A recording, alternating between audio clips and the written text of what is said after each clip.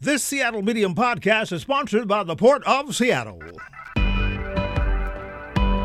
Hi, my name is Mian Rice, the Diversity and Contracting Director for the Port of Seattle. As a public agency, the Port of Seattle serves the community, and our investments should benefit everyone who lives and works here. The Port is committed to equity, diversity, and inclusion, and to leveling the playing field. That means continuing to open doors to contracting opportunities to all, especially women and minority-owned and disadvantaged businesses. How can you participate? List your business in Vendor Connect, a database of contractors. Attend PortGen workshops to learn how to do business with the Port. Learn more about contracting opportunities at portseattle.org. For more information on operating a concessions at Seattle-Tacoma International Airport, visit lease.ctacshops.com. The Central District Community Preservation and Development Authority is in the process of completing their vision for the McKinney Center for Community and Economic Development, and they are ready to hire a new CEO. We're going to talk about the organization and two events that they are hosting this weekend is Dr. Rayburn Lewis of the CDC PDA. Good morning, Dr. Lewis. Good morning. How are you? I'm doing well, and yourself? Just fabulous. Thank you very much. That's good. Dr. Lewis, first of all, can you tell our listening audience a little bit about the CDC PDA, your mission and your vision? You bet. The Central District Community Preservation Development Authority, doing business as the McKinney Center for Community and Economic Development, was formed about 4 years ago by the state legislature. A group of leaders in the Central District sought to revitalize the building, which is over 50 years old, and with the help of the 37th District, was able to put together a plan which formed the Preservation Development Authority, and then was able to move the building, which at that point was owned by Seattle Colleges, to the authority. So this building on 21st and Jackson is owned outright by the community and managed by our council, and is in the process of being revitalized and reconditioned, and hopefully to be back in its prominent place in the community. We are the organization is a Preservation Development Authority is somewhat like a semi-autonomous state agency and department where we actually have the ability to manage, to raise funds. We cannot raise taxes, but we're able to solicit grants and philanthropic gifts from the community and from government. The 13 board members are from the community in a various range, and have been working really hard over the last 3 years, if you can imagine, starting our work in the midst of the pandemic. For 2 years, almost all of our meetings have been virtual, but more recently we've been able to put together in-person meetings to be able to go forward. The objective is to improve economic and community development, and as I said, regain its prominent role in the Central District. Right. And Dr. Lewis, speaking of that, you guys are setting up in the old SBI building in the Central, and there are people who are wondering what you guys are planning to do with the space. Can you talk a little bit about the vision that you guys have for utilizing that building? You bet. In the past, it started, the old OIC movement, which started back in the 60s and 70s. The vision was for the building to act as an educational hub, if you would, for moving black and brown citizens in the Central District into first entry level and then higher paying jobs in the building trades, the medical field, and other services that and in construction and such that would improve the economic well-being of the people in the area. What has happened over the years, of course, is that things have changed. The building was being used by Seattle colleges for education, and those services have moved. We envision going forward, though, to reestablish the 21st century version of those, with looking at the opportunity to have education related to high tech, in not only in things like coding and such, but really looking at the industrial side of technology and such. We also have the ability to create the opportunity for hosting market rate businesses. The building itself has the ability to be modified to hold both regular businesses as well as small startups. So we envision about 60% of the building being rented out and used for tenants that are paying and working in regular businesses, and looking for an anchor tenant, for example, that would fill the role of not only serving as an economic base for us, but also participating in the education of the community. The interesting thing about the building is that it's in the historical part is that it was built in two parts. The first 4 floors and the top 2 floors. We're finding that with our engineering reports that that there are a significant amount of improvements that need to be done. Approximately $15 to $25 million worth of work to be done in the building.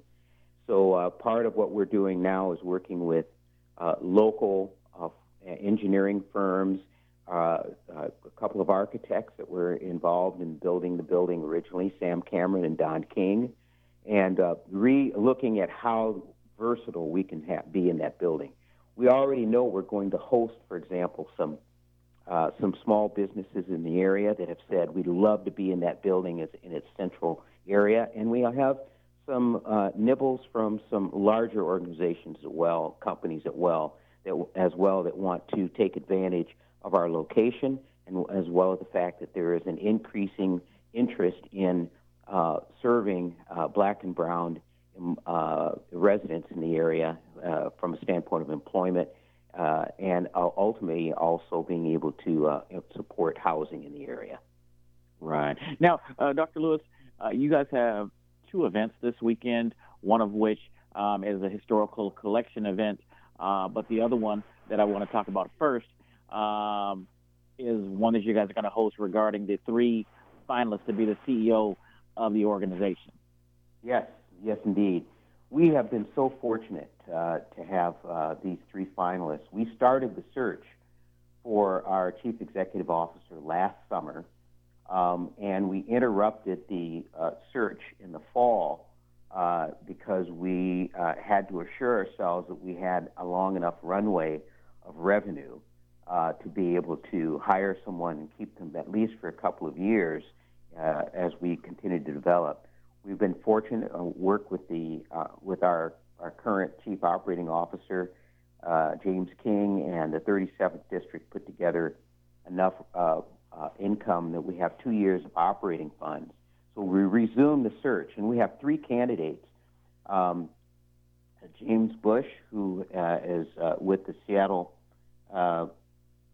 Public Schools, Janice Davis Lee, a long-term time resident, born and raised in the area, and the daughter of the late Bishop Nathaniel Davis, and Sade Moore, who is the current vice president of our board, who has been very prominent in terms of working in the community and community services.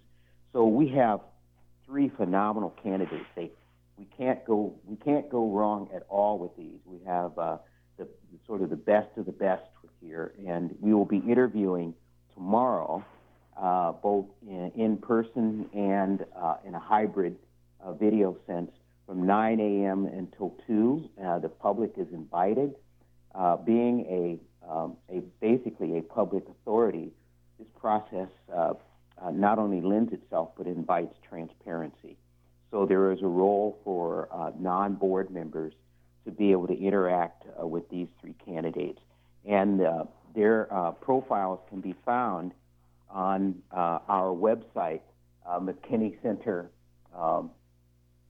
at the McKinneyCenter.com. That's McKinneyCenter.com. And you can see that as well as the venue going forward. Right. Now, where will the meeting take place, and how can people access it online? You bet. The building, as I said, the in-person part of the building of the meeting tomorrow will occur at 2120 South Jackson, which is the site of the building. The first and the second floor we've been able to keep open to the public, while the top 4 floors are closed. And that will start at 9 o'clock on the second floor conference room. And as I said, the hybrid video portion can be found. There is a link at the McKinneyCenter.com website, and you're able to click on that and be able to join us virtually. All right. And what is the format of the meeting? Will there be a roundtable discussion? Will people be able to ask questions while they're there? What does that look like? You bet. Each of the candidates will make a presentation separately, and then after each presentation, there will be directed questions by specific members of the board, and then it will be open to the community. There will be a short section where community members can particularly ask questions that will be relevant to the choice. It's a long session from 9 to 2, but I guarantee you, as I said, the candidates are just excellent candidates, and if you read their bios, you'll see that we've been blessed by good work by our search firm and the search committee. Right. All right. And Dr. Lewis, you guys also have what you guys are terming a history collection event on Saturday as well. Can you tell us a little bit about this project and how people can participate? Yeah, sure. Briefly, we were blessed with a grant a little over a year ago to collect information on the building in terms of its physical history, the building itself, and the social and economic history that goes back to the mid-1960s.